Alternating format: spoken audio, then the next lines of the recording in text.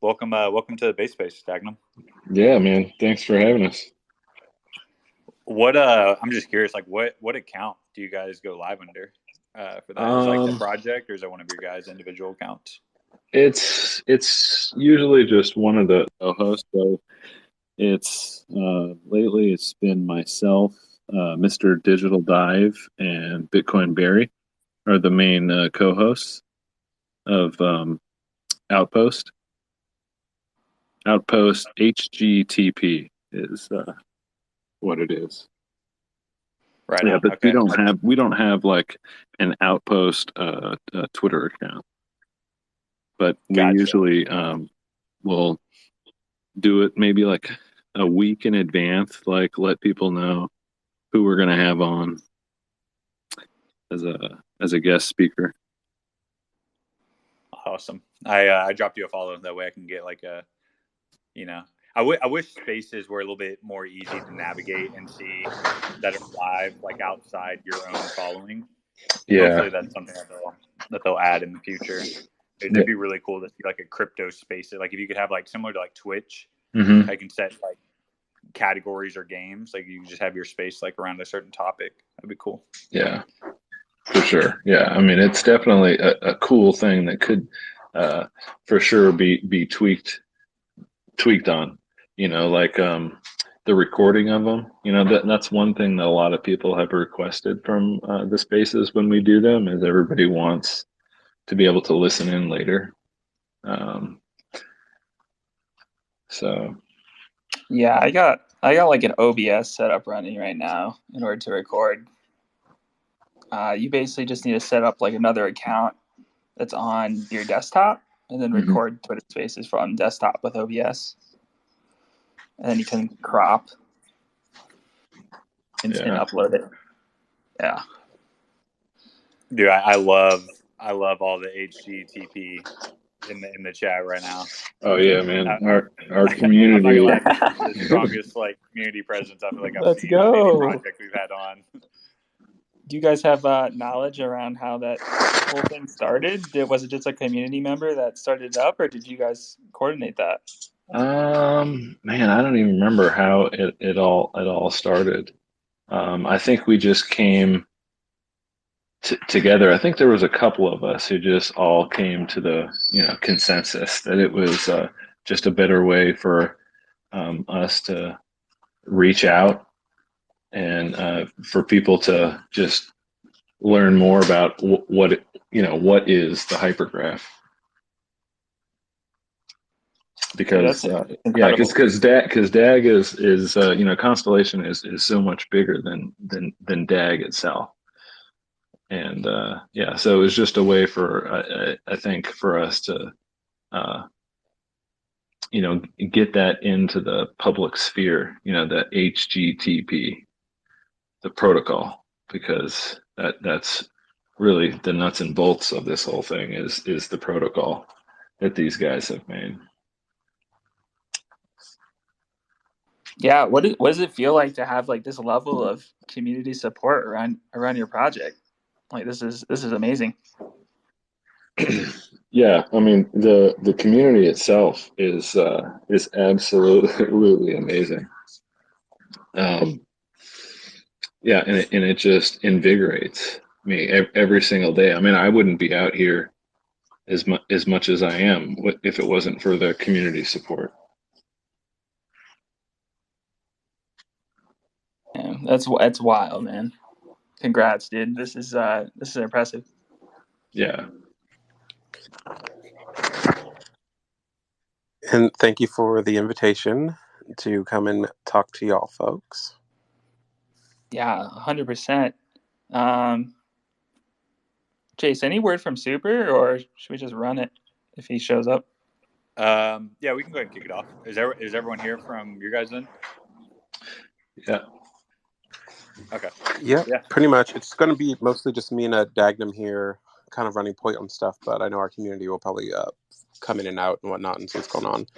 And I'll see if I can get our official account to also join as well to kind of crack it open a little bit more. Awesome. Yeah, me too. Let's go ahead and kick it off. Let's do it. Well, guys, really excited to have you on the Based Space. My name is Mewtwo. I'm the founder of the space, and I'm joined by my co-host Chase. Say what's up, Chase. Hey guys. Yeah, we're super pumped to have you guys on. How you guys doing? Like, how's your day going?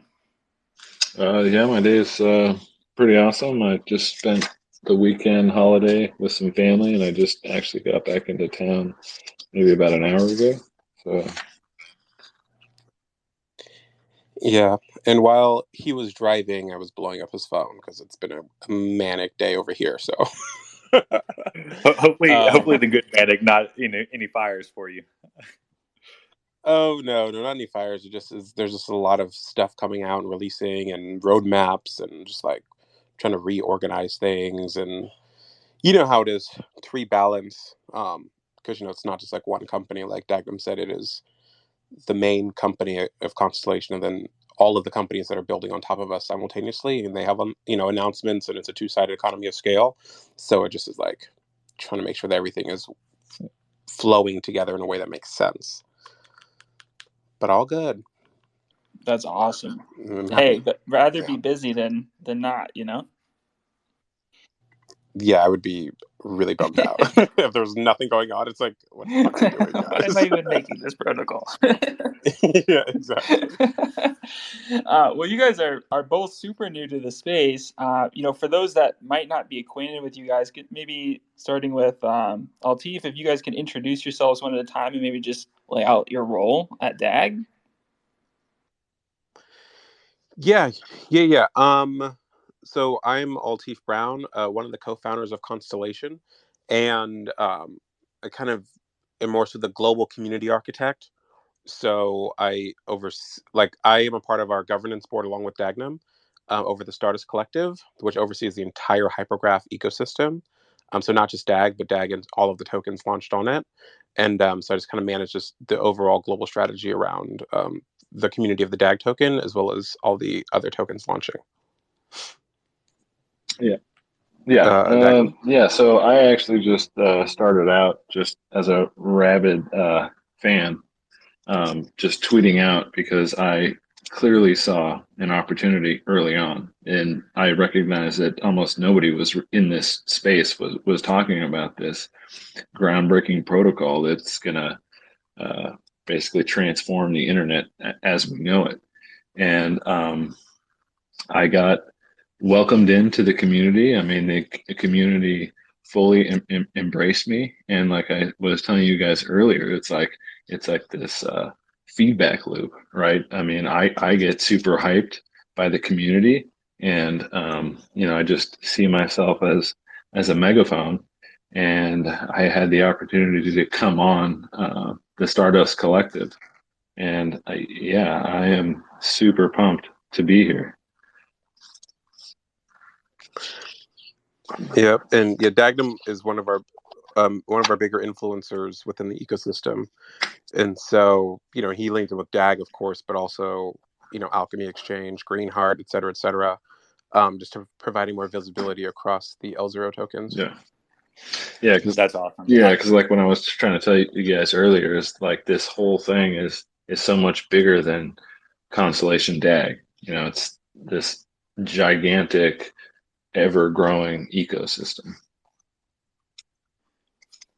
I love that your origin story there, because it's like I feel like it's like a recurring theme that we've heard as projects that came on to the show.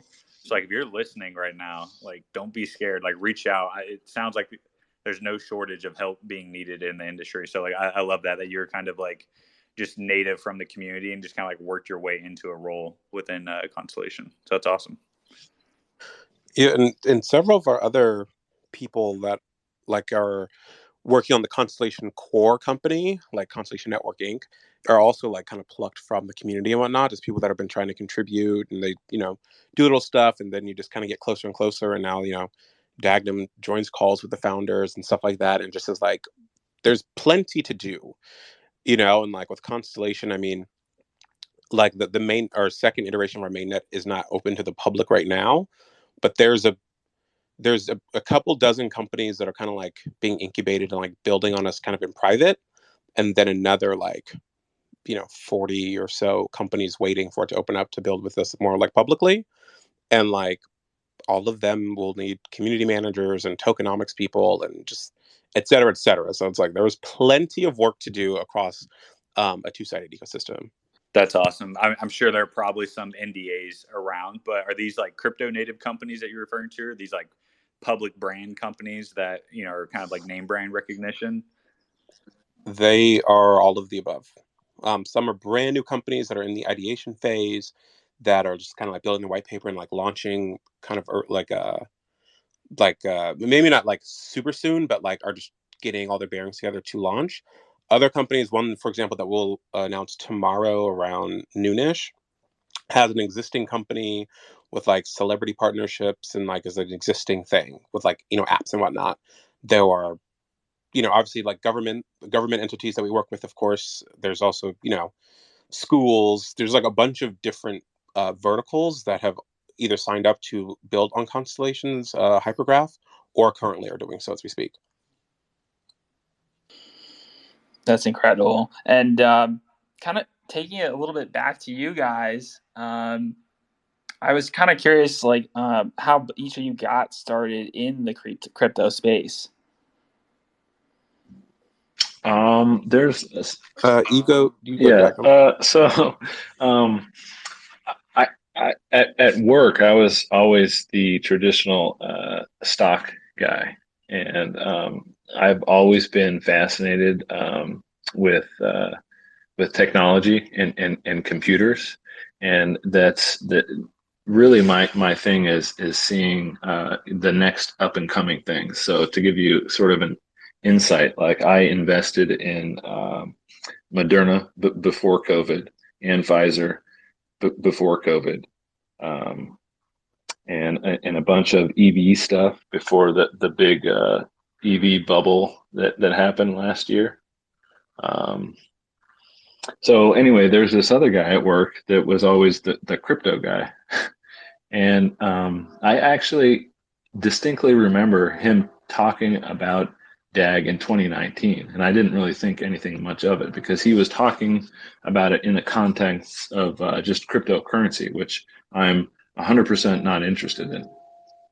And it wasn't until like November of 2020 when I was discussing internet security issues, and then that's when he dropped the fact that Constellation has a working protocol. And then it was like a record scratch. I was like, wait a minute, what are they doing? And he's like, yeah. And then I spent the entire weekend.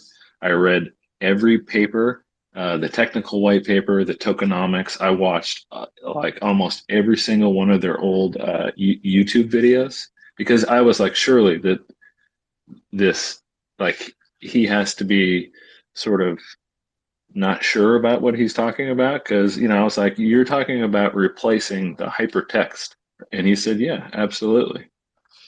And I said, well, if that's true, then this is going to be absolutely game changing, and that's what got me into it. So Constellation, Constellation is the first crypto that I invested.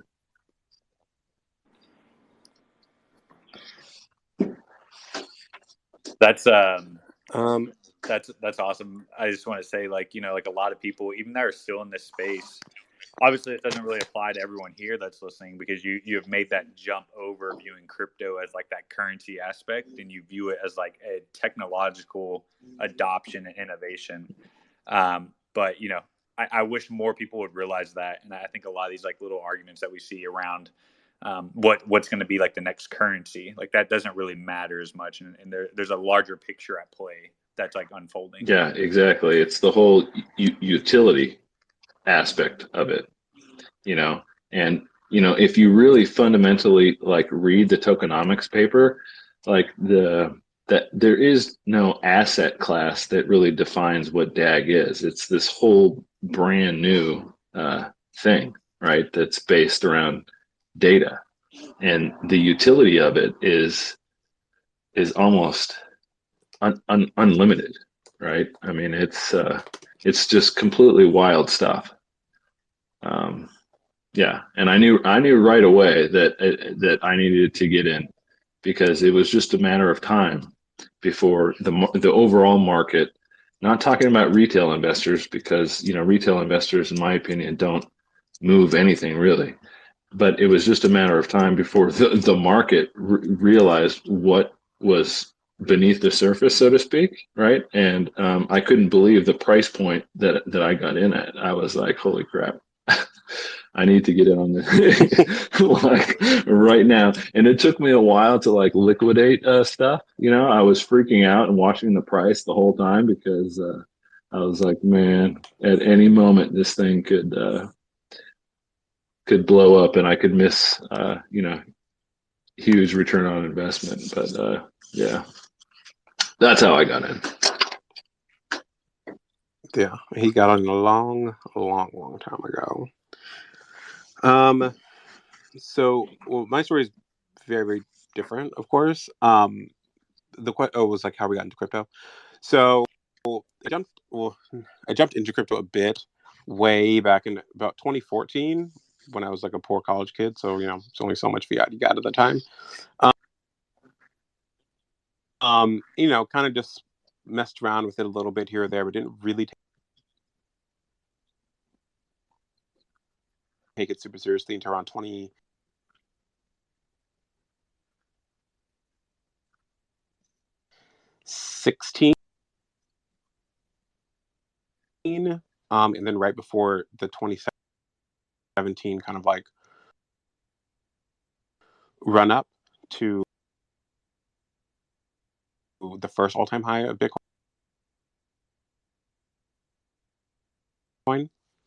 And at that time, it was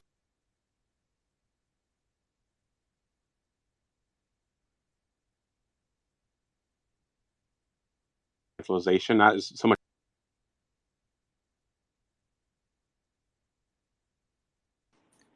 Are we is Altif cutting out on everyone else? Yeah, he's cutting out on getting bro.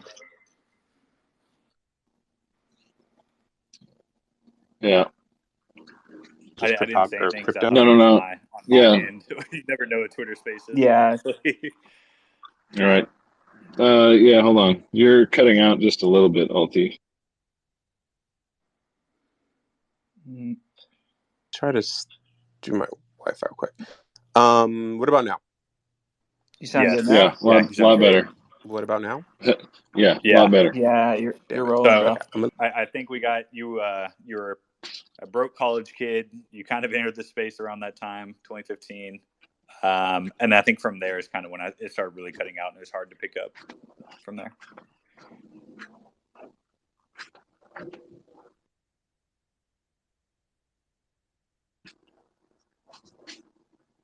Hold on. This is one thing that I've noticed before, doing our little outposts is, so what may have been happening with him, and he might be reconnecting, is if you're on Wi-Fi and for whatever reason, like where you're at, if it's at a point where it switches between Wi-Fi and cellular, it'll sort of drop out and like nobody can hear you. That's the one thing that we've noticed from doing these spaces.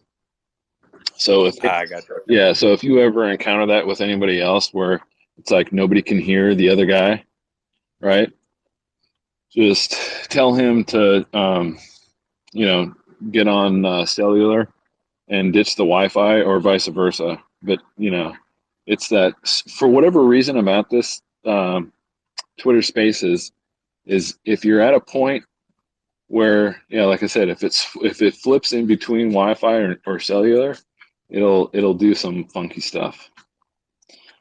So I thought they were just trying to block the alpha, man.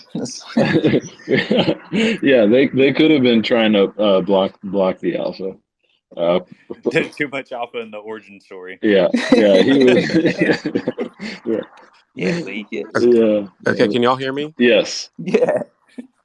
Okay. Sorry, I was like had to go to my car, and I was like, I don't know the fuck's going in here. So I'll just rapidly go through what I was saying about got into crypto pretty early, didn't really care about it too much. Wyatt wanted help with something. I started helping him out a little bit, and then I went down a big rabbit hole into crypto and decentralization. I was like, oh my God, the whole world is broken. And then you start to like look at like financial management in economics and all this stuff. And I'm like, none of this makes any sense. And then after about 3 or 4 nerve-wracking months, then we launched the Constellation white paper in January 2018. And then it's been a roller coaster since then, but that was kind of that. So my first big play into crypto was the founding of this company. Damn, no big deal. Way to hop in like head first.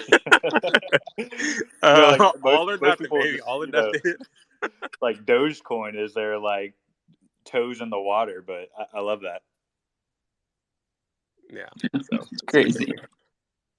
That's crazy. Yeah, man, that's a pretty wild story in terms of just jumping in and taking on this huge project. I'm curious, like what sparked the idea? Like what sparked the momentum behind that? For me in particular, or for Constellation's genesis? I guess just for you, yeah, for you in particular. Well, really, it was like I'd been working in Silicon Valley because I'm from like up here, Silicon Valley, and all this stuff, and I'm working in tech and from like a tech family, et cetera, et cetera. So I didn't like I'm used to all of that, but I was really like kind of over the tech scene, and so I literally was like, Wyatt, I don't want to get involved with what you're doing because I'm going to move to the East Coast and do something else. And he's like, man, just like come on for the summer, and I was like, all right. I was like, I'll help you out while I'm looking for places to move to New York.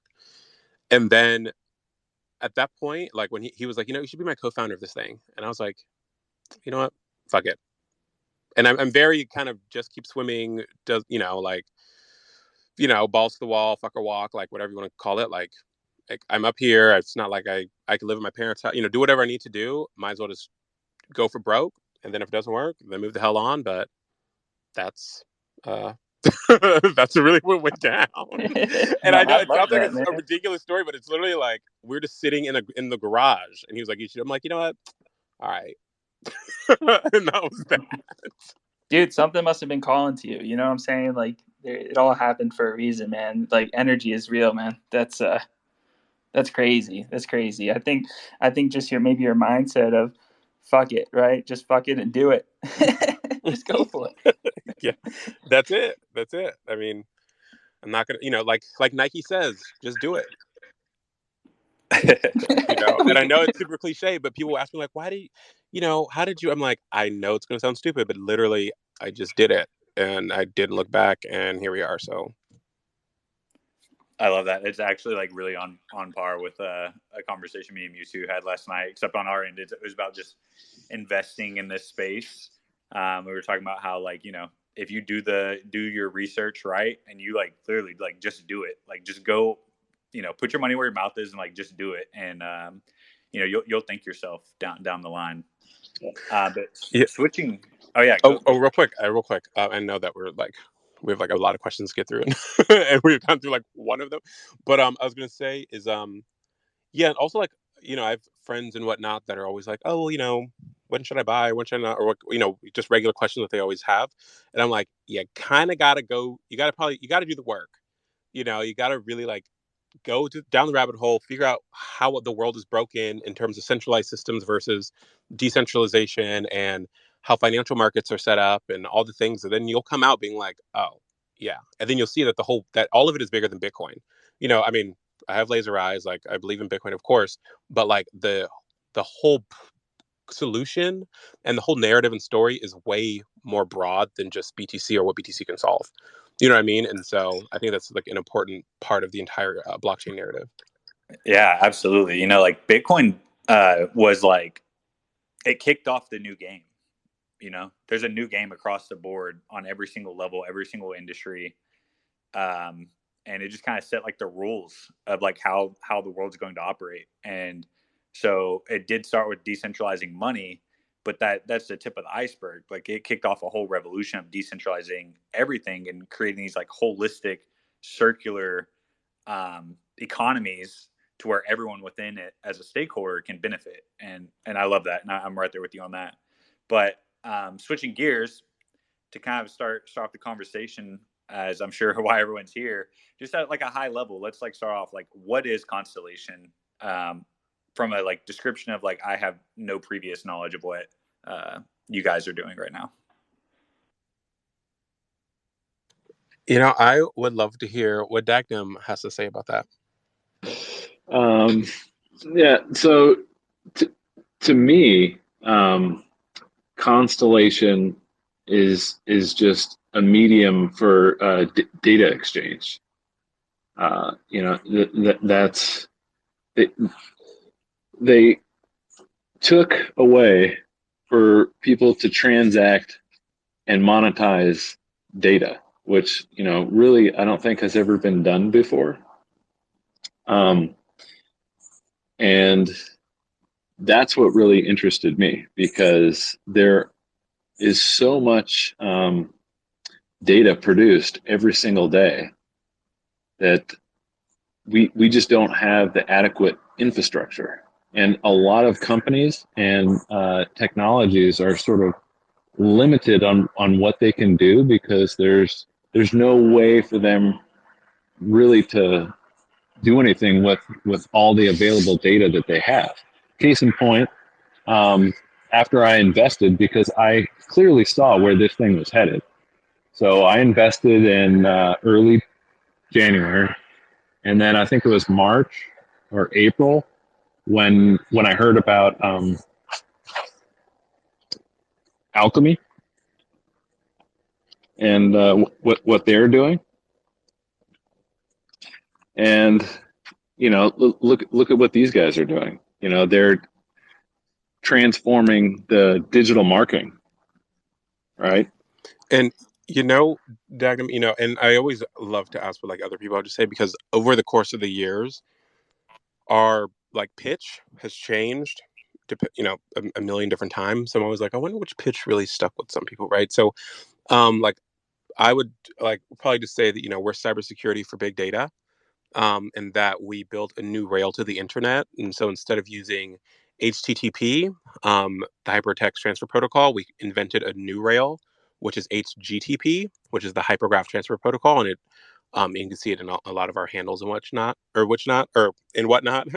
And when entities like the United States military would like to have a very like encrypted way of transferring data around, they would tap into the HGTP communication protocol instead of the current existing broken Internet of Things. So, and that's just like one way that we describe ourselves, depending on who we're talking to. But hopefully that our two answers kind of gave you a little stuff to work on or work with. No, yeah, absolutely. That makes complete sense to me. So kind of like going from there, you had talked about the hypergraph network. The DAG token powers this network. Is that right? Yeah. Could you kind of like dive into that relationship and like what that looks like, how the token plays a part in the ecosystem? Well, to access the ecosystem requires DAG, and DAG is literally bits per second. So at its heart, the whole ecosystem is a feeless network. Yeah, and so I mean, and I actually have trouble because usually I get really technical on these type of questions, but more like Eli 5 is that the more DAG you have, the more of the overall hypergraph network you can use and leverage. So as Dagnum's saying, like that each DAG is kind of like relative to how much of the network you can tap into. That is how the whole network is kind of powered, is with the DAG token, and its relation to the state channels and the nodes and stuff, which is a whole other thing. But that's basically how it's pans out. DAG equals bandwidth. Okay, yeah, that's what I was going to ask. I was like, so is it basically it's kind of like a claim of ownership of bandwidth within the network based off like the approximate tokens you have? Yeah. Okay, gotcha. And so I know that y'all want to talk a little bit about like nodes and stuff, or just more like general like how the people will play into things. So like you have your node operators right within the network. Node operators being validators or miners, or I mean like they're not miners per se, but like kind of the similar concept. They're the people that are validating the network and the transactions and the data that moves across it. And so if you are a company and you want to use some of the network, you can buy a bunch of DAG, which could be costly. If you're a smaller company, you can basically bring on a person like me or Dagnum and other people that have like the HTTP logo here or name in their username that probably have nodes, and you can collectively use our bandwidth that our DAG has to then run the back end of your company. If that makes sense, and then just kind of reward us a little bit. So it's a way of kind of bridging the gap to not force everyone to just buy a bunch at market, but also allow the network to remain decentralized in a variety of ways. And so we have like a lot of updates coming to those things too. So stay tuned for that. Yeah, and when you say like reward, do you mean that you're paid out in DAG for those rewards? Well, each state channel is its own reward pool. So each state channel can determine what those rewards want to be. So some may reward you in DAG, some may reward you in the native token, like Alchemy will probably reward users with ads, or maybe another state channel will reward you in Ethereum. It just depends on the state channel and how they build it. Gotcha. Yeah, and because at the core of the Constellation's hypergraph is the interoperability between many of these tokens. And so if you think, and this is like not the best analogy, but if you think of like the hypergraph as like a tree trunk, and if you think of all the branches of the tree trunk as different state channels, and each of them have different like tokens attached to them. And so if you're like the node of a state channel, you're basically like the leaves of that branch. And so like it can be in the main, you can get paid out in like DAG, of course, or like Dagnum said, whatever the reward pool that the company is deciding is. And so the mechanics are kind of complicated. Well, they're not that complicated, just as complicated to hear about, but we have a bunch of graphics and stuff that it makes it more, streamlined. Yeah. So staying on the topic of like state channels and these like branching out, are these state channels supporting protocols? Are they supporting businesses? Like, what can you guys kind of break down like what that relationship looks like a little bit more? Yeah, I mean, I think. Oh, go ahead. Go ahead, Dagnum. Oh, I was just going to say that each use case for a state channel is going to be completely different. I mean, the one that we publicly know of so far publicly is Alchemy, and they're going to run a digital advertising exchange on it. But the state channels can be whatever data type and data set that they want. I mean, you could theoretically have an insurance company incentivizing drivers, right? And the drivers could be rewarded in DAG or Ethereum or whatever by allowing the insurance company to track their data. I mean, so like it's definitely, so businesses are the primary use case as of right now for certain state channels. And then we'll have a little bit more documentation around state channels that are tied directly to like other assets. And that's a little bit more like hybridized state channels that their focus is to help with the interoperability between our network and bridging between ETH or, Polkadot or whatever it is, I don't want to get too in the weeds on that just because I don't want to, put the developers into a bind. But like as of right now, the main focus of the state channels will be running businesses and the enterprises that we currently have set up, as well as the state channels that the federal government has. Yeah. Out of curiosity, this is like hypothetical idea, but if I tokenize like a piece of real estate, I could basically make a state channel that rewards folks with those tokens, right? So it could be literally any token. Yeah. That's pretty cool. And what are the current like criteria to be a node operator? What does that process look like for people who are maybe listening and diving into that?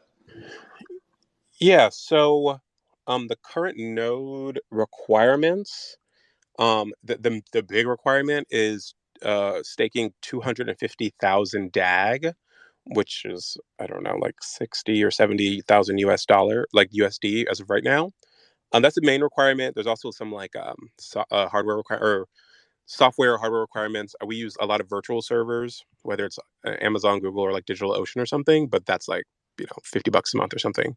It's mainly the DAG requirements, but those are for full nodes that we currently have 112 of those. And over the next couple months, we're like rolling out newer type of nodes, and like light nodes, which can be run on like mobile phones and whatnot, will have a far lower DAG like requirement. If a requirement at all is in place, it'll be extremely low. That's incredible. What was the vision with the phone nodes for launching that? Was it for more community participation, or? Well, I think a lot of it has to deal with the entire ethos behind like the hypergraph and like the protocol itself, where we wanted to make sure that like the whole genesis of Constellation came out of the CryptoKitties fiasco of ETH back in 2017, and how we needed a protocol within the space that can scale horizontally and infinitely in a way that can process the world's data supply. And so unlike some of our predecessors, the more people that are using Constellation, the faster the network gets over time. And so, and the way you do that, I mean, there's a lot of ways you do that, but one of the main things is having a lot more nodes in the network, one for security reason, but also so we can have as much bandwidth contributing to the network as possible. And so the way to do that is not having the full chain run like everything like you would have in like ETH or BTC or something. So that's why they require all this computational power. It's being able to like kind of shard, or not really shard per se, but like to make the chain a little bit smaller and a little bit more lightweight, so that you don't have to run the full chain at all times.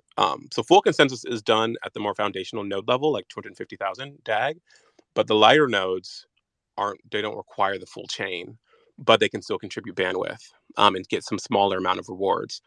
That way it can allow for micropayments, but also can crack open the Internet of Things.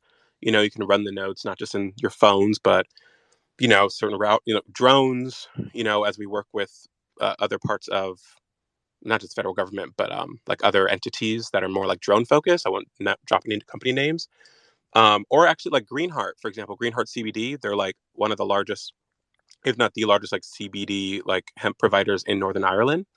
They have like automated drones and whatnot that they're planning to run nodes on that can help like perform consensus, do all this other stuff. So, but only way to do that on all these devices is to make sure that the chain is lightweight.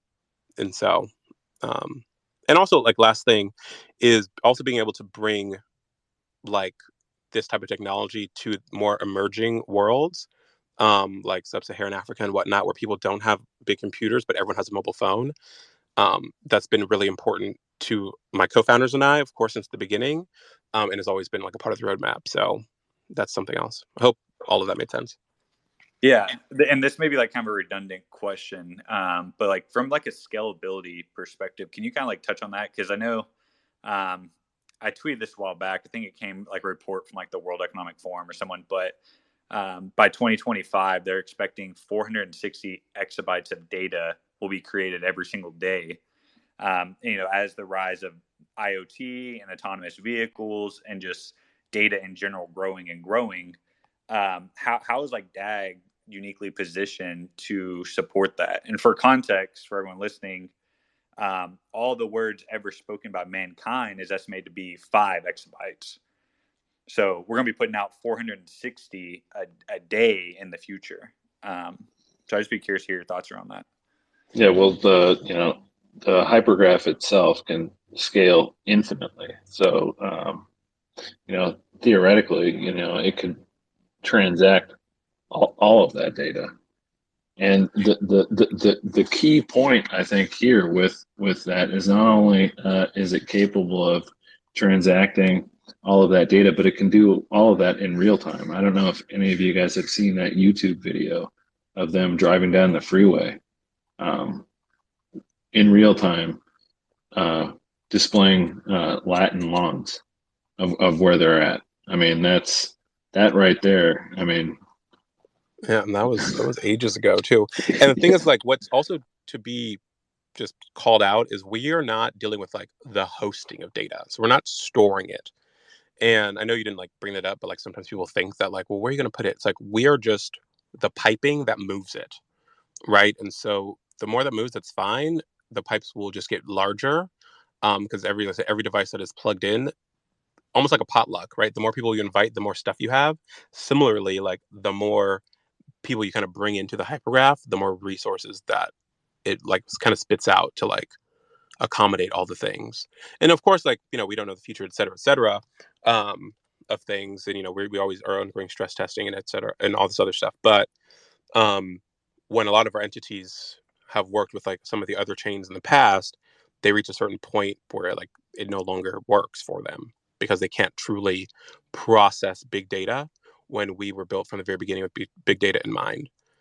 So as long as, if the military is running nodes on their planes or whatnot, then all those planes are contributing to the overall growth of the hypergraph and are running like their, all the stuff at the edge, which will help all the things scale. So I'm also not an engineer, so I can only give you what I can what I can give you. No, that works for me because I'm not an engineer either. So I'm just like, okay, yeah, that makes sense. But so I'll do my best. It's fascinating because that's a unfathomable amount of data, and just having it like a toll booth that can handle that data to come through in an encrypted way. That's just crazy. And real quick, were you did you follow our recent news with US Transcom? I have not. I know you. Okay. I did follow some news, and I know you guys had like a recent article that was put out around some partnerships within some federal agencies, but I don't know if that was the one that I read or not. But please, like, could you kind of dive into that for the audience? Oh yeah. It just So US and a lot of like news places like covered it and whatnot. But recently, we were awarded another contract, a second phase, which is like just a larger, just a larger contract, but of our first contract with the Air Force. But now we're working with US Transcom. US Transcom oversees like mobility, command and control in like the world for the American military presence. It's in 80% of the world's countries, so like 170 countries, and they're one of the largest data producers in the world. And so they just signed on with Constellation, and then had sign off from 12 different stakeholders within the DoD. And we have, letters of recommendation from the Assistant Secretary of Defense's office, et cetera, about our solution. Because they all truly believe that we can provide like that amount of data computation or, movement for them that the prior chains they've tried to work with have not been able to. So I think it's a good indicator that, we're good for it. That's incredible.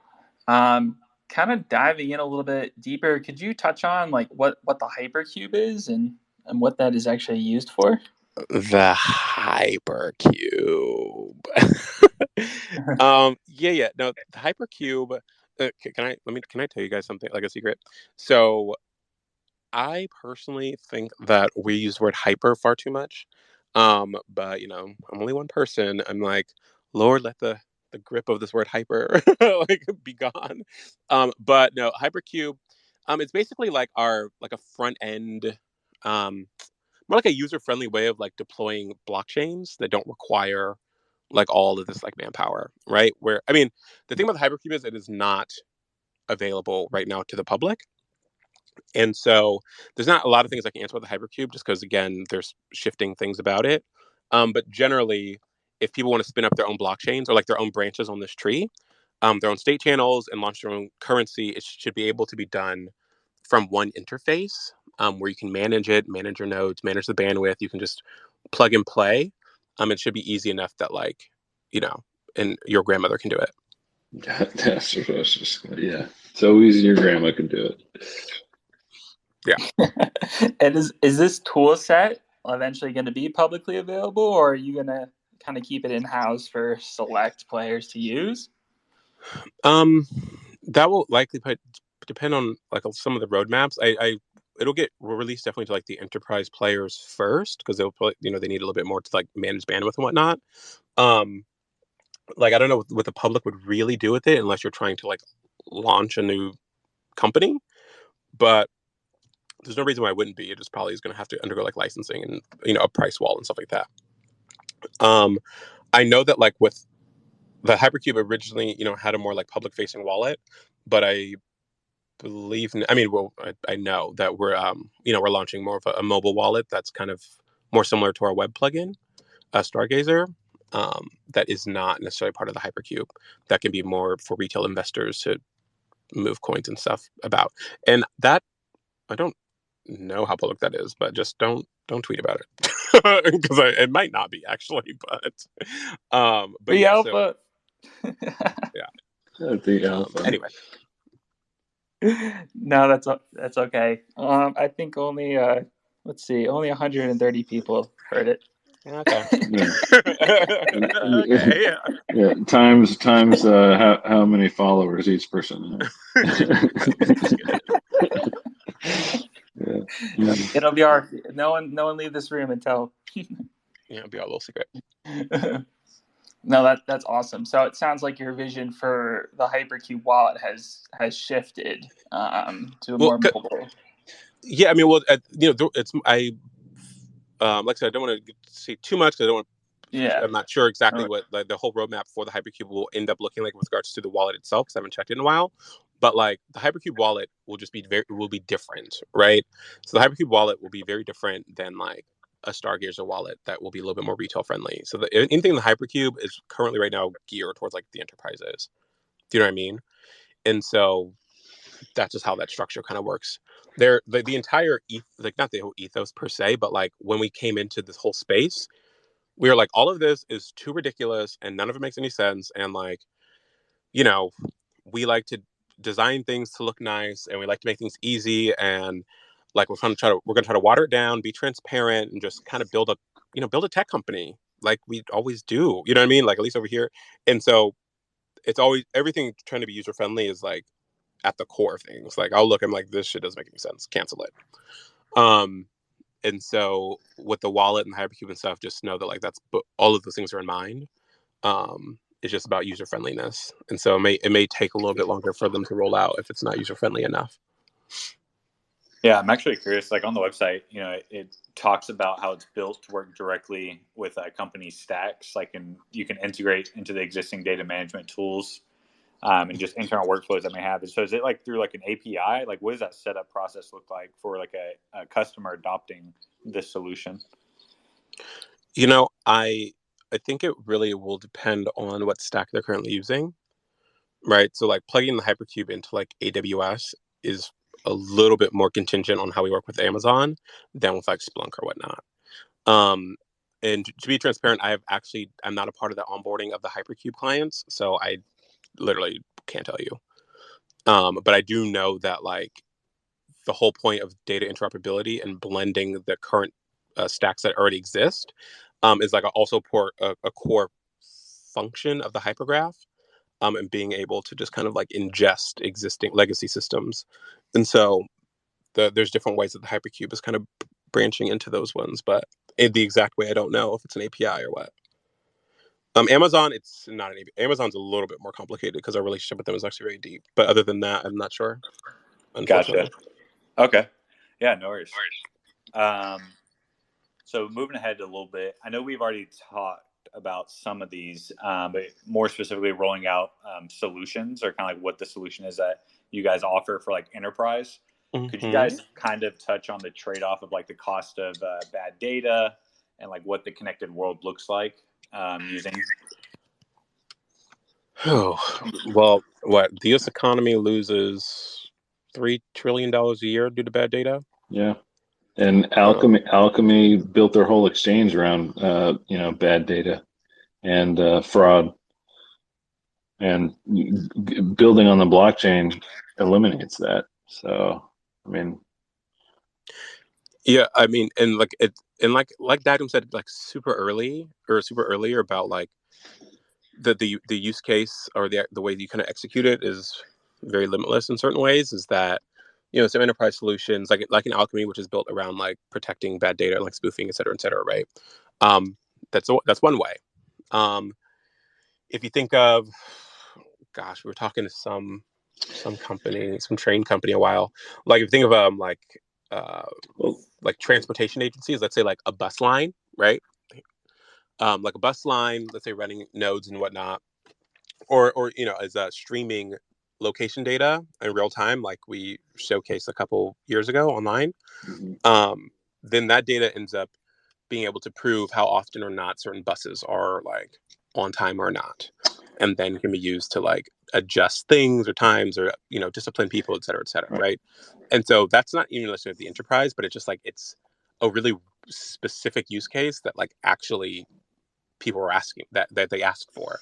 Yeah, look at Walmart. I mean, they revolutionized just-in-time economics, right? And their whole business model is based on delivering stuff when it was needed and not really warehousing anything. And so having the ability to track all of that data in real time, I mean, I don't know if you could really put a monetary value on it. And like lastly, real quick about like enterprise stuff, but like if you think about like electronic vehicles and like the entire or sorry, not electronic vehicles, the AV5 ecosystem of self-driving cars. Like the whole reason that we were in Moby and like dealing with like, and when we co-authored the standard for autonomous vehicles with GM and Ford back in, what was it, January, February? It's actually a really good read if you want to Google it and stuff. But the reason why we were one of the co-authors is because we can take all that LiDAR data that their sensors are picking up and then stamp it into the blockchain as it's collected, and then perform consensus across the different cars to make sure that all the data matches, so that different automated vehicles are not having different data streams, because that is going to be catastrophic. And so that's kind of how we play with the interconnectedness of things, especially within the AV ecosystem. Right. Or like my little analogy, and maybe there is somebody doing it, like an insurance company. I mean, you could literally have a mobile mining rig in your car, right? You're allowing your car to transmit data to the insurance company, and they could reward you for transmitting all the data on your driving habits. I mean, yeah, it's sort of unlimited, right? On what you could do with this stuff. Yeah, I honestly I can't help but laugh to like think about the sheer size and scope of like the future, of just like the size and scope. That's crazy. And sorry, just real quick, and like, and then once kind of when you're in when crypto's in like enough places and et cetera, and like a little bit more legal tender and whatnot, right? Take Dagnam's analogy of, you don't even need like a mobile mining rig in your car. If your car's going to connect to the internet, it can be a node itself, right? And like be running a Constellation node as a validator and like mine internally, right? And then like if you pull up to a Starbucks and they accept some coin that we're interoperable with, then your car can directly pay for your whatever that et cetera, right? And like this is not like some wildly like abstract use case. It's like literally I can like I get pulled into meetings about these things. Like it's not some off base thing. It's like on a lot of companies' roadmaps and shit. So anyway. Yeah. The same thing with the phone, right? There's like people that are literally looking at use cases for phones with their mobile apps. I mean, this is the way things are going. I mean, whether you like it or not, and whether you know it or not, and that's why I wanted in on the ground level, because things are moving fast, and just buckle up. So the future that you guys envision occurring, obviously the world of IoT is going to grow. You're gonna have like machine learning. You're gonna have like autonomous vehicles. Yeah, machine to machine. Yeah, like everything's just going to be autonomous and connected. Do you guys view that pipeline being through your solutions? Yeah, I mean, look at the edge, capabilities. I mean, Constellation sort of solved the Oracle problem, right? Because it validates the data at the source. I mean, all these things are happening. I just read in the news today about somebody investing in another smart city that they're building from the ground level. I mean, from like nothing, and they're investing billions of dollars into this connected city, right? And so they're going to need the infrastructure, and Constellation is part of that infrastructure. Yeah. And, and people can have the different ecosystems, et cetera, doing a bunch of stuff.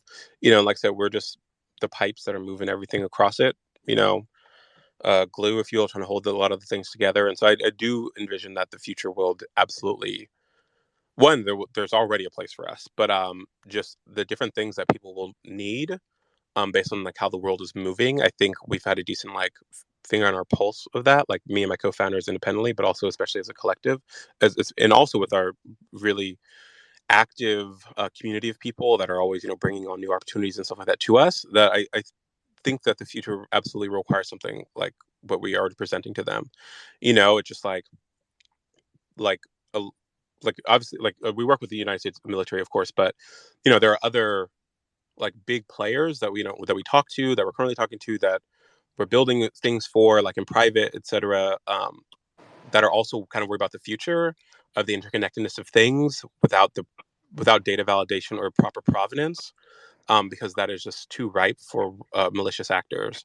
And so ideally, by performing the task, the hypergraph, dealing with consensus and edge computing and AI and et cetera, we can at least guarantee that the data is right, because it's been collected at the source and then validated across a bunch of other nodes that have also cross-checked that node's data too.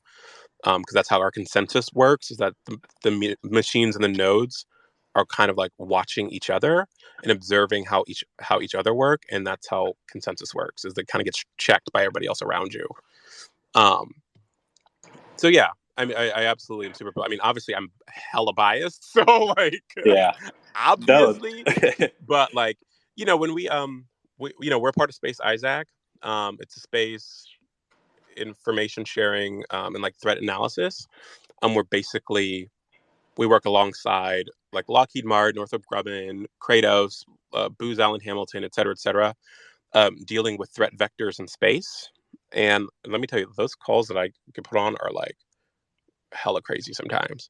I can't talk about what they're about, but it's talking about like war fighting in space and like what Constellation can do to help protect data streams across the satellites that are not, or are non-terrestrial assets, is like mind blowing, because it's like, okay, well that's a whole other type of use case that I wasn't, we were talking about insurance yesterday. Now you want to talk about protecting the moon?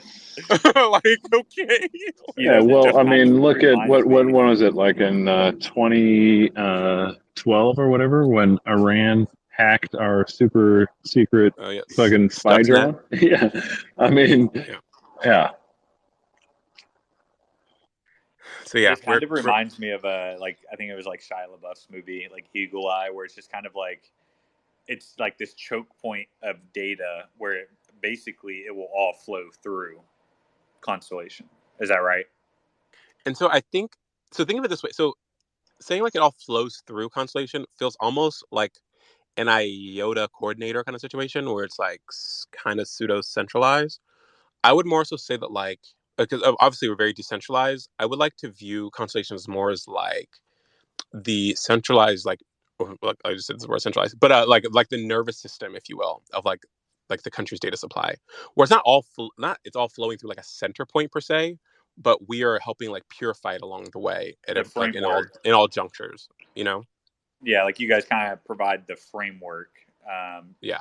The underlying common chassis, so everyone else can kind of play by the same rules, and all the node operators are supporting the decentralized network. It's similar to like Chainlink in a way, in that regard.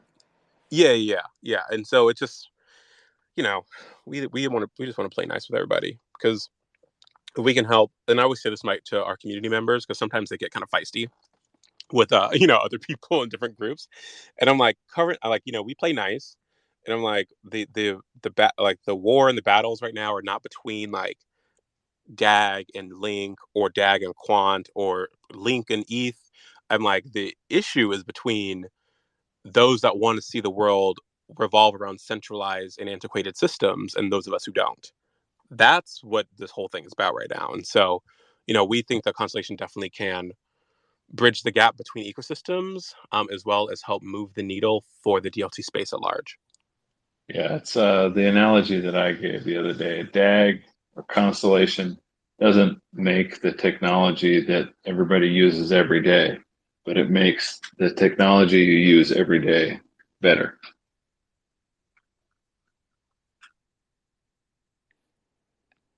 Yeah. Speaking of, I just want to bring up this, since you had brought up the competition aspect and how, I even being like native on CT, like you see the warring factions.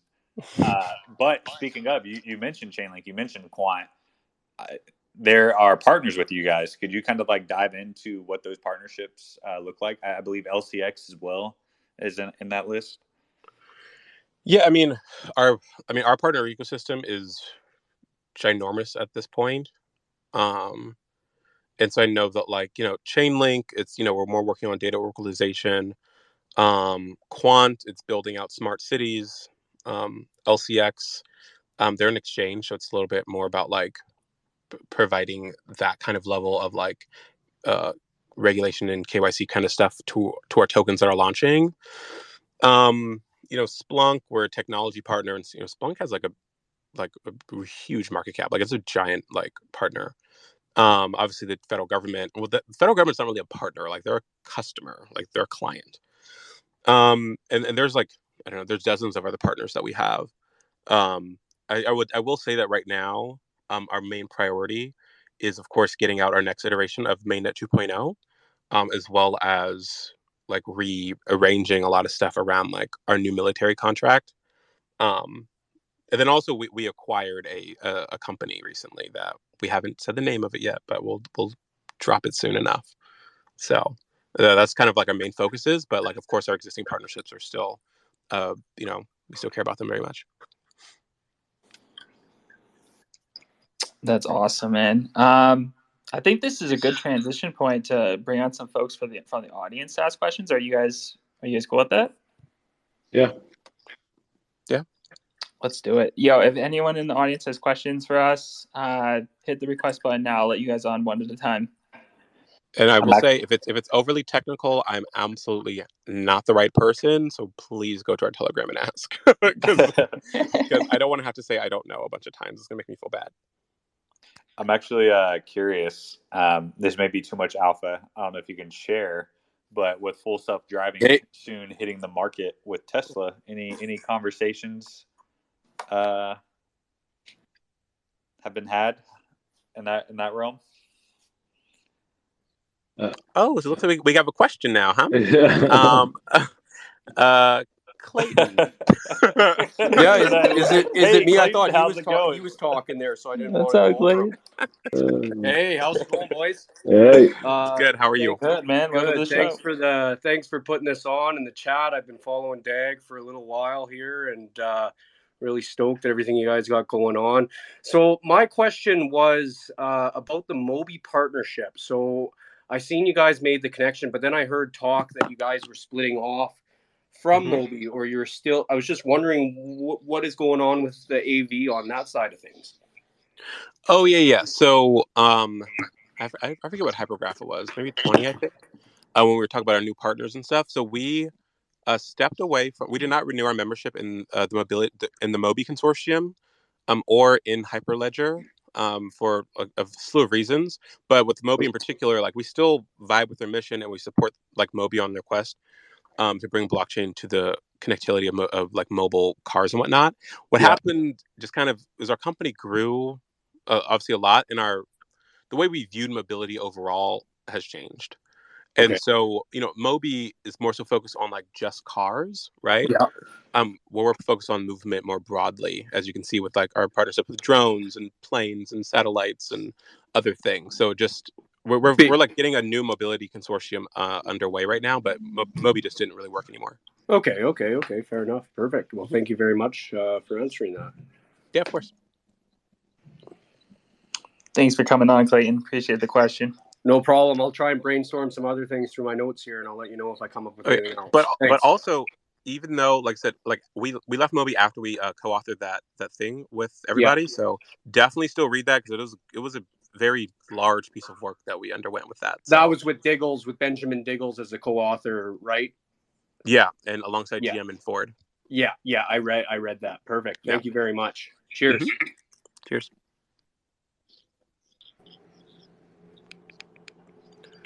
And I'm sure most of our community won't ask any questions because they have heard my voice far too many times these days.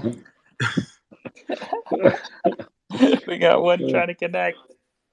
Yeah. Come on, Twitter. Yo, guys, thank you for everything. I love you guys, man. Oh, now we got two. I love Constellation.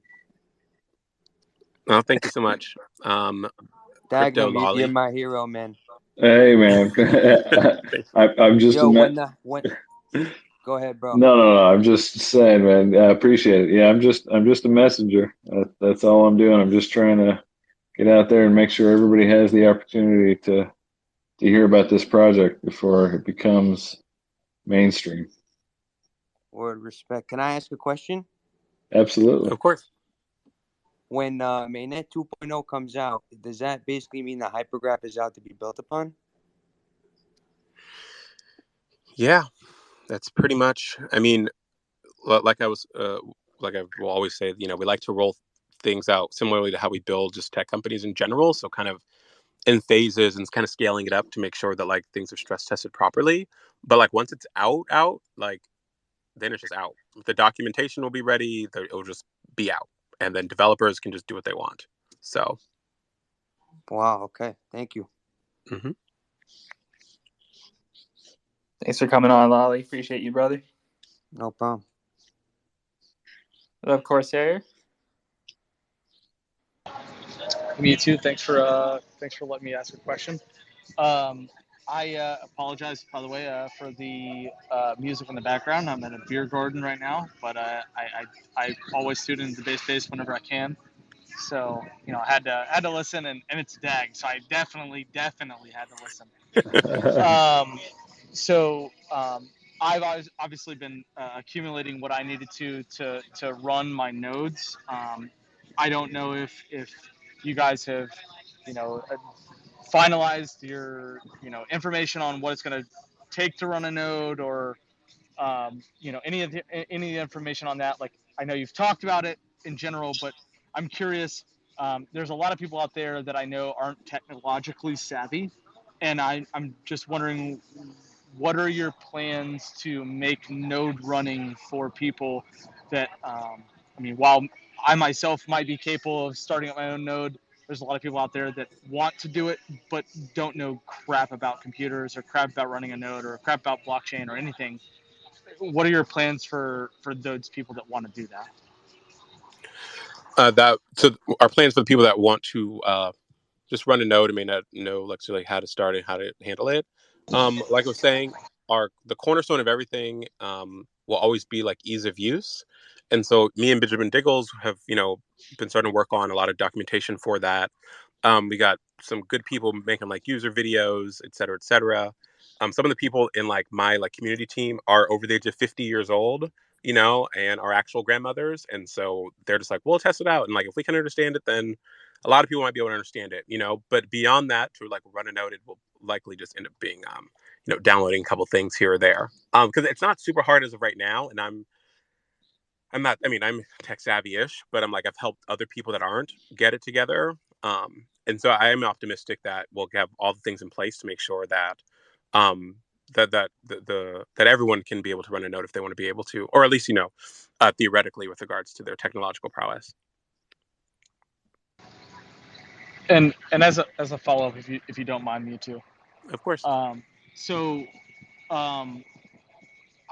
heard that like people being able to buy basically like server space through Amazon, being able to use that as opposed to like running their own node on their own infrastructure on their own server that they have at their house.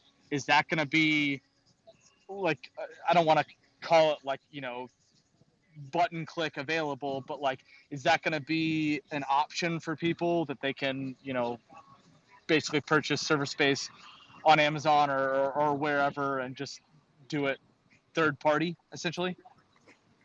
Yeah, that's one of the like preferred ways that we recommend people to do sometimes when they don't want to like really download all the things and like, download, dependencies and blah, blah, blah. Like my node is in a virtual server right now. And most of the like a lot of people's nodes are in virtual servers, different ones. And that's why when I say that, like, it's probably going to be pretty simple to do it. There's a lot of different ways that we're kind of like discussing about how people will run nodes, but having it in a virtual server is definitely one of the ways, if not the premier way, that we would recommend, because we already kind of recommend it. And that's like a few button clicks away. That's not super hard. Yeah, no. Yeah, exactly. Fantastic. I'm super excited. Like very, very excited for what's coming. So cool. Awesome. Thank you. Thanks for the question, Corsair. What up, Greasy?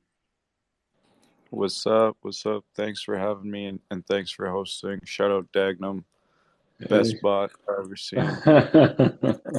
And everyone here in the community that I've built up to follow and be on this journey with. I just wanted to ask you guys also about nodes, and not particularly when node, because patience is key, but I do understand that we would be leveraging the AWS. I think it's a VPS, which PD Money educated me on. But I just wanted to ask sort of how the reward system works, if you could provide us any information. It's been a little vague.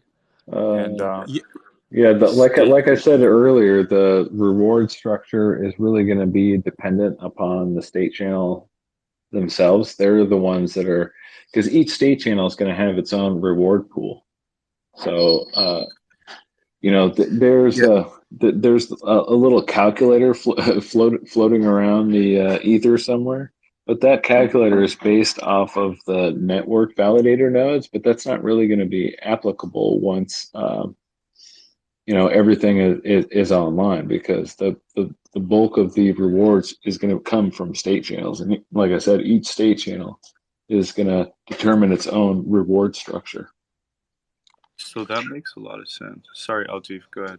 Yeah, I was going to say the same thing, that it's completely dependent on like what you're validating for.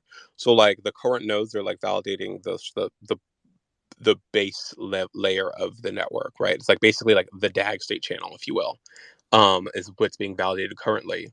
But if you were to put your node or start giving some bandwidth to like Alchemy or to Greenheart or to Stargazer Wallet or to whatever it is, like then that reward structure is going to change. And aside from that, the price of DAG itself will continue to change. So like people always be like, well, how much are we going to make a month or a week? I'm like, I have no idea. So any number I give you is going to be a lie. So I don't know. But yeah, the reward structure is dependent upon the parameters that are set by the state channel. And ideally those parameters will easily set in HyperCube that people can view. But that is on the roadmap. With that being said, and bear with me, and thank you, Dagnum, for the education. Some of us are not, it's difficult to grasp. Like I've challenged to educate myself on technology as I came into crypto, and DAG, I could just tell, was a level above what I wanted to ask. So understanding, I haven't looked at any of those reward structure payouts, prediction things, because it's just not going to be worth it until it's live, in my opinion, to understand what we're raking in.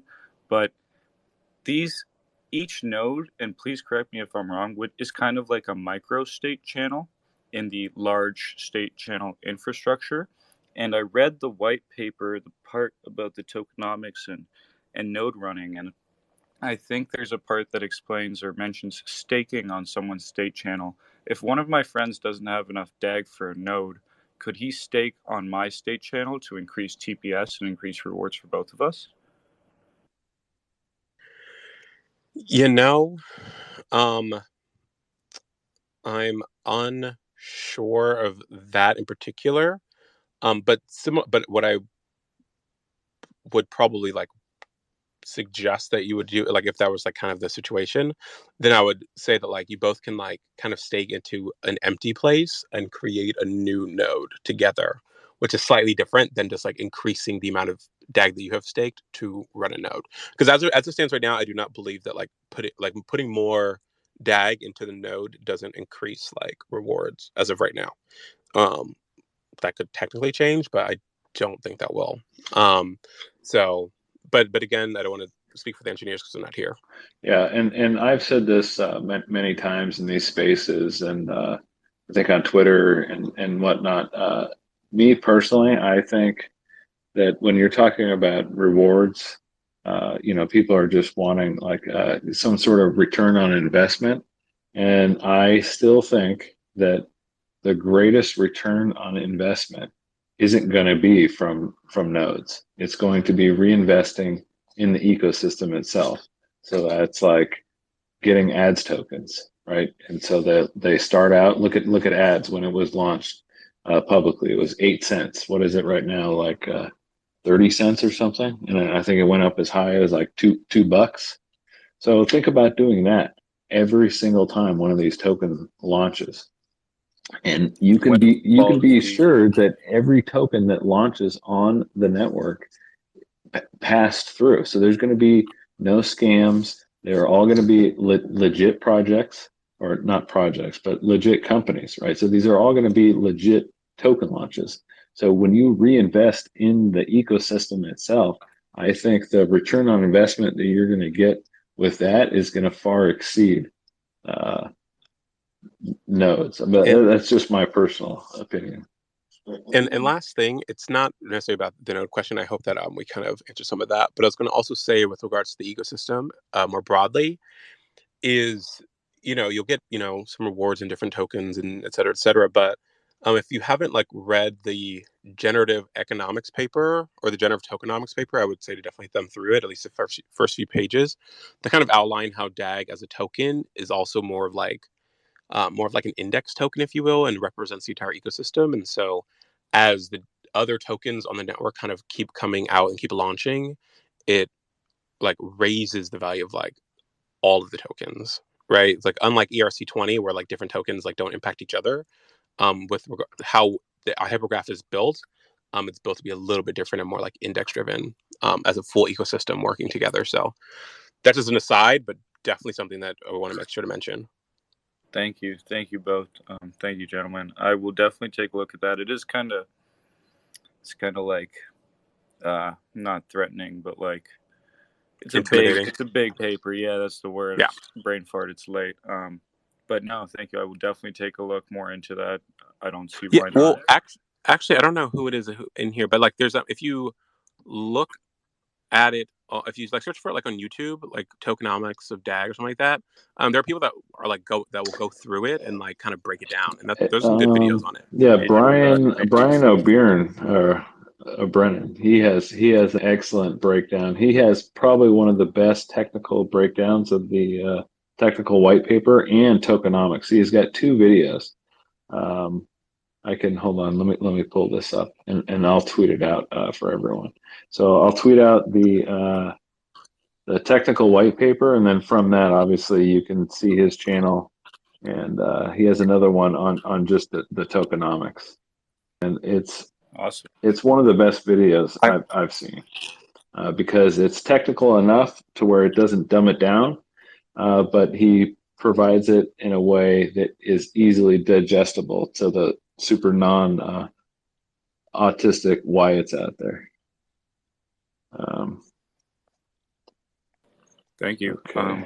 I appreciate that. There, I just tweeted that out. So that video. I'm happy to be balls deep. I'll pin it at the top. Is one of my favorite videos. Nice. And he goes over the technical white paper. Awesome. Important to just keep learning about my investment because I've been balls deep and just waiting for the passive income to reinvest because I see how large this project is. So thanks for continuing helping us learn. Cheers. Yep. Thank you. Thanks for coming on. Grazy. How's it going, Ali? How's it going, man? I had a quick question. I know we beat up the topic about nodes a lot, but I was wondering if you guys had like a Docker image I can use to spool up a node in a Docker container, if that's even possible, just as a POC for myself. Is that out, or is that something in development or something? Yeah, that's not available yet. We have a developer release that's coming out in the next few weeks, and then that should be available then. Oh, like a Docker image I can spool up on a container, and that's going to be releasing Well, we're releasing a bunch of developer resources in a few weeks. I don't know if the Docker image will be in there. It's not available right now though. But I can put in a request to try to add something like that into the release that's coming out. But we don't have it yet for you. Sorry. Awesome. Sounds good. I appreciate it. Thanks. Mm-hmm. Thanks for the question, Ali. How's it going, Angel? Hey guys, how's it going? Hello. Good, It's brother. yeah, Nice to going see well. you. Thank you. Yeah, man. So, yeah, I had to come, man. It's DAG. DAG was one of my biggest gainers this year. So I had a question. I don't know if one of the guys here was talking about light nodes. So how realistic are we talking about light nodes? Because I know most people like me, for example, I made the dumbest mistake of not buying 250 nodes when they were under $2,000. I just bought a good amount. I didn't really, just to hold, but I didn't buy 250. So I heard somebody talk about light nodes where the requirements wouldn't be like the 250, the 250,000 that is now. Like, Mm-hmm.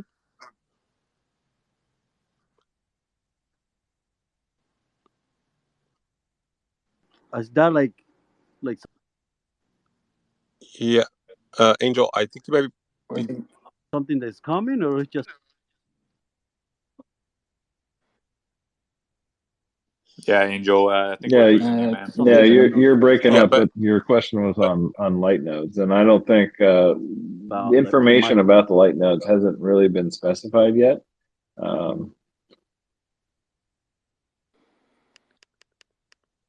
Yeah, I can add to that. Can you guys hear me fine? Yeah. Yep. Okay. So I know he's breaking up. So yeah, light nodes are absolutely in play. And how realistic is it that they will be less than $250,000? It is absolutely very realistic, or 250,000 DAG. I Hey talked guys, to can you the hear me? CTO. Hello. Hello? Yeah. Can you hear me? Hold on one second. Oh, yep.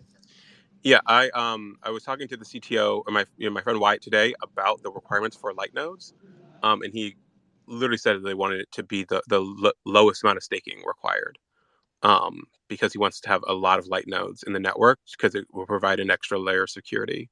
So it is very much in play, and I got confirmation about that 3 hours ago. Let's go. That's awesome. Yep. But also don't tell anybody that either because we haven't released it. But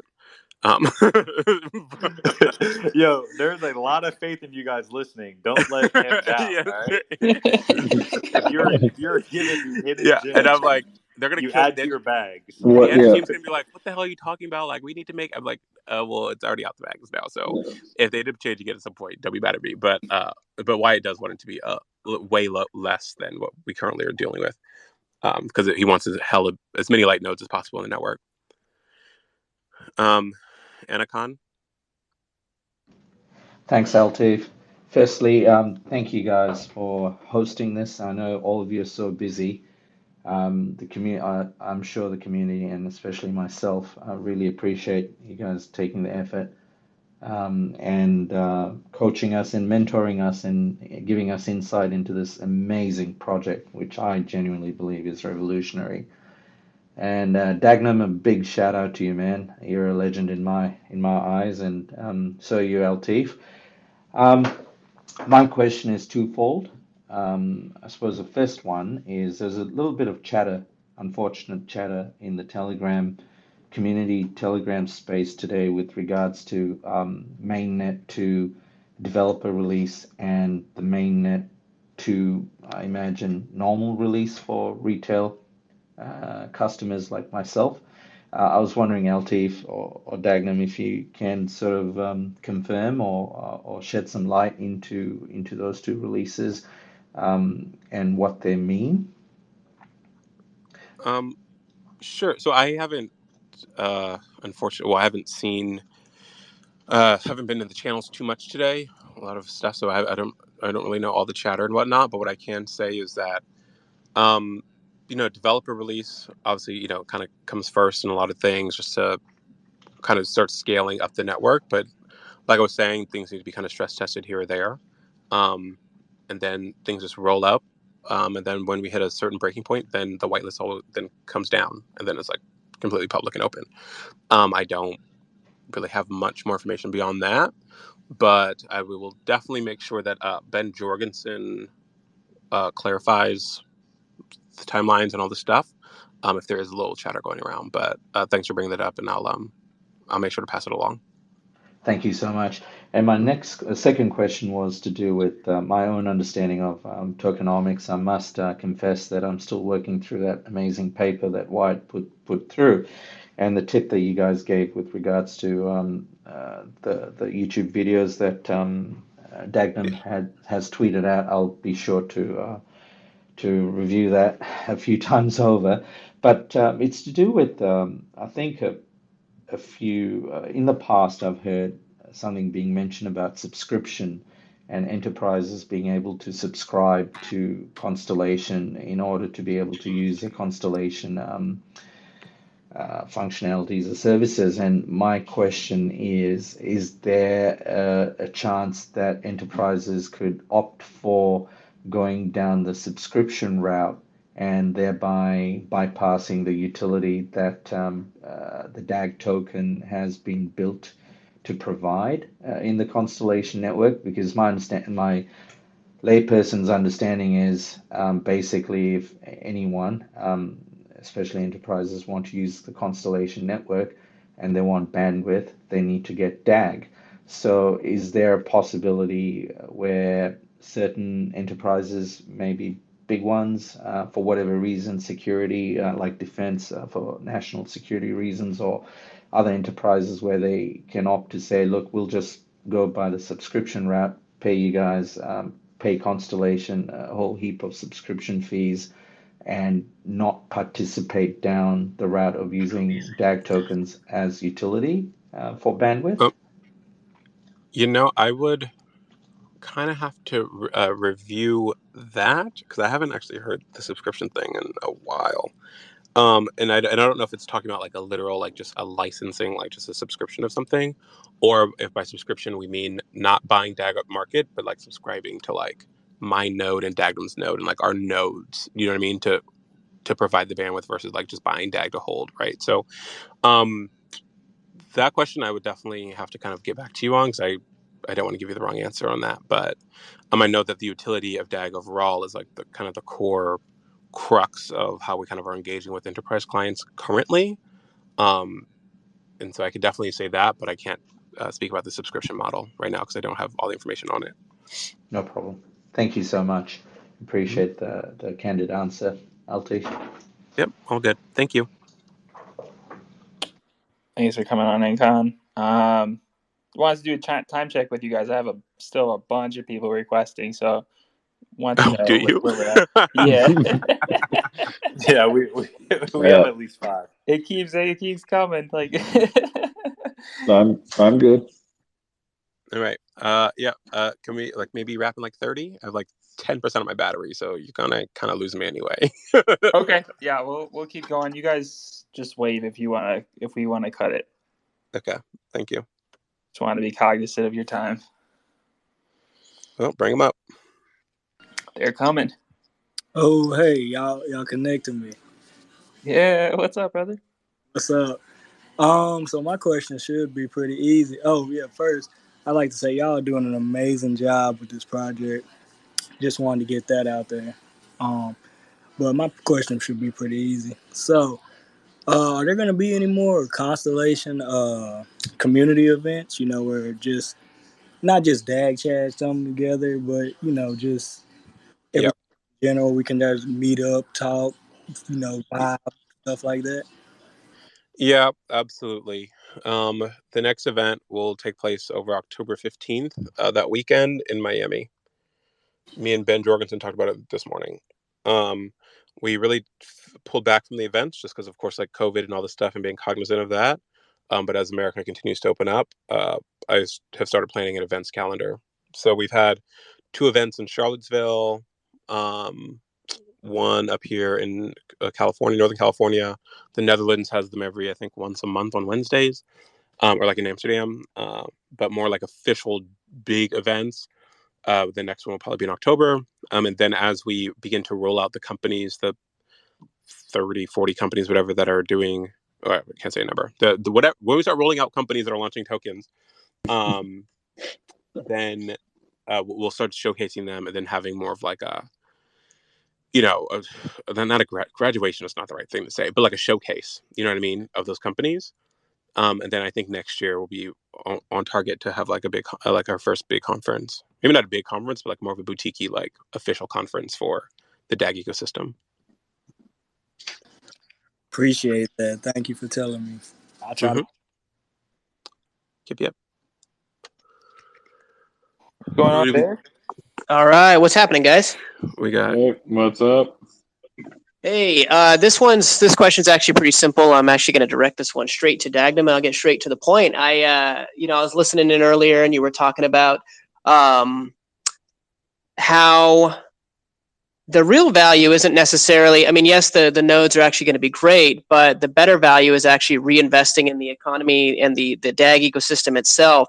And I think for a point of clarity that I wanted to get to was, when you're saying that, are you saying in terms of, for example, through the Lattice Launchpad and people staking and then utilizing USDC to purchase, or are you talking about utilizing their nodes and then keeping those, instead of, some people I'm sure will sell off whatever they make from their nodes, and other people will hang on to it and utilize that as an investment, or also just purchasing straight from other exchanges? Like, are you talking about going through all those avenues in terms of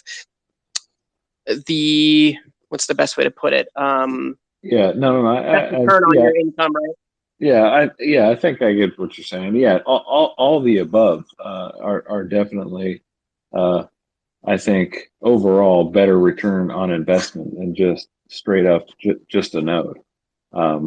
Because look at, for instance, look at just DAG itself, right? So in January it was 0.006, right? And now it's 30 cents or whatever, right? And so you're going to be able to do this multiple times over with every single token that launches. And like Altif was saying, and this whole generative economics, right? So it requires DAG to make a token, right? So any new token that gets created on the ecosystem, all the other tokens are going to benefit from it. So me personally, so you could do the Lattice Launchpad thing, staking, that's one avenue. But just as a strict, just dummy, one and done, wham bam, the greatest bang for your buck is going to be whenever one of these token launches. Like the first one that just launched was ads. It was 8 cents, I think, was the initial public offering. It got as high as $2.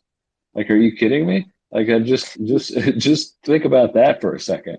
It's kind of similar to the IPO craze of the 90s. Right. Yeah. So I'm hearing you there. Yeah. So, all right, thank you. No, I really appreciate your time. I'm a trader by heart. I actually started in DAG in 2018 myself. So that's why I was just curious about that, because I'm always thinking of those avenues and thinking very far ahead. So thank you. Yeah.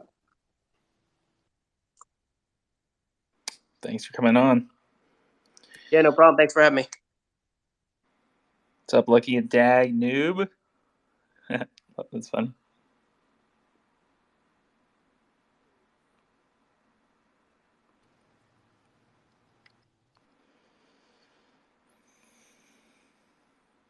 Can you hear us, brother? I can hear you. I think he's still connecting right now. Oh, is he? Yeah. Give it another.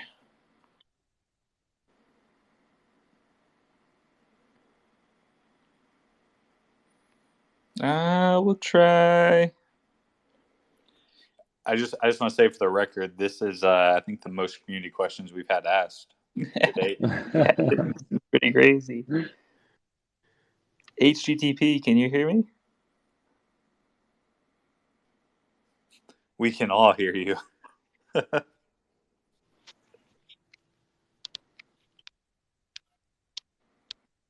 Wait, can you guys hear the guest and I can't?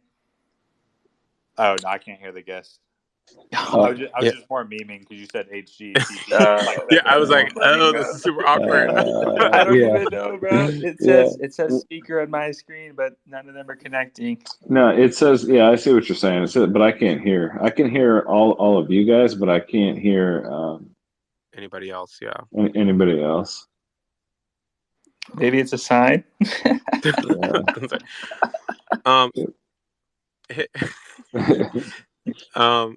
Yeah, I don't. Yeah, it's really weird. Dagnum, can you do me a favor? Yeah. Can you tweet out a link to the Telegram for the Outpost? Oh, yeah, absolutely. And then I'll pin it to the top of this group. Just for anyone that's still here, because tomorrow night-ish, around this time, a little bit earlier, we'll be also having another Twitter Spaces, where we'll talk about our big announcements that we're going to have during the day tomorrow, and also just to fucking hang out and shoot the shit, of course. But just in case anyone has a question that we weren't able to get to, or because Twitter Spaces isn't allowing you to speak to us, you can ask us tomorrow for sure, and that'd be good. And then at some point you'll get sick of hearing my voice and Dagnum's voice and everybody else's voice, because all we do is talk all day long. And I'll see if I can bring one of my other co-founders into the space tomorrow night, because they'll be excited. But we're just waiting for Dagnum PI to tweet this link that. Yep. 1 second. It's okay. So there is the Telegram. I just tweeted it out. That's our Telegram for the Outpost. So people can post questions during whenever we do the spaces. That's where we get our questions from. Yeah, it's just an easy place to kind of hold them for posterity and stuff. That's how we collect them, and then I can answer any of your questions. So we'll open up questioning for tomorrow around 4 or something like that. But other than that, I guess we'll be finished here, gentlemen. Yeah, man, this has been hella based. I really appreciate just you guys coming on and talking, and honestly, the entire HGTP community has been awesome since we launched the announcement. They've all just been hella engaged. I think you guys have a really, really cool thing in the works, and I'm honestly super excited. You guys got me all pumped up. Yeah, just to add on to that plus one, I've really enjoyed our conversation tonight and learning more about this ecosystem. It's honestly kind of eye-opening to just think of this future in which we're heading, and it's awesome that you guys are trailblazing. How is it here, Cat? Oh, he's here. But yeah, I look forward to following your guys' journey from here. You're right. Cool. Yep. And it's just the beginning. Yeah, and I posted that Air Force tweet up there too as well, just so if y'all want to read the press release and stuff about what we're doing with them, you can click on it and read more about what we're doing with the U.S. Transcom and one of the world's largest data producers and what they're bringing us on to do for them. They actually were like, what did they tweet? They said Constellation was awarded the contract to secure the world's data, which is, you know, yeah, probably nothing there. Nothing to see there. Nothing at all to see. I think we could just start an episode with that and be like, "That's all, folks." Yeah, that's like, guys. But yeah. It was nice talking to you, and hopefully, you'll have us back at some point, and we'll update y'all again. Absolutely. It's been hella based, y'all. Hella based. I'll see if we do record these. I don't know how you would like to proceed with that. I'm probably gonna get hella DMs to post it. Yeah. You record it, then we post it on YouTube, or where do you post it? Yeah, I post it on YouTube. All right. I can send you the recording if you guys want to review it before I post. I don't know what I said. Yeah, send it to me, and then I'll just run. There's some alpha in there, but I don't think enough to not want it to be posted. But yeah, well, I'll just run it by one of my co-founders real quick, just to make sure that nothing is too ridiculous, or I didn't say anything that was fucking wrong. Yeah. Well, I'll edit it. I'll upload it to YouTube as like an unlisted video, and I'll send you the link. All right. Thank you so much. You're welcome, brother. All right, guys. All right. Talk to you soon. See ya. Bye. Yep. Bye. All right. See ya. Thanks, everybody. All right. Stay based, guys.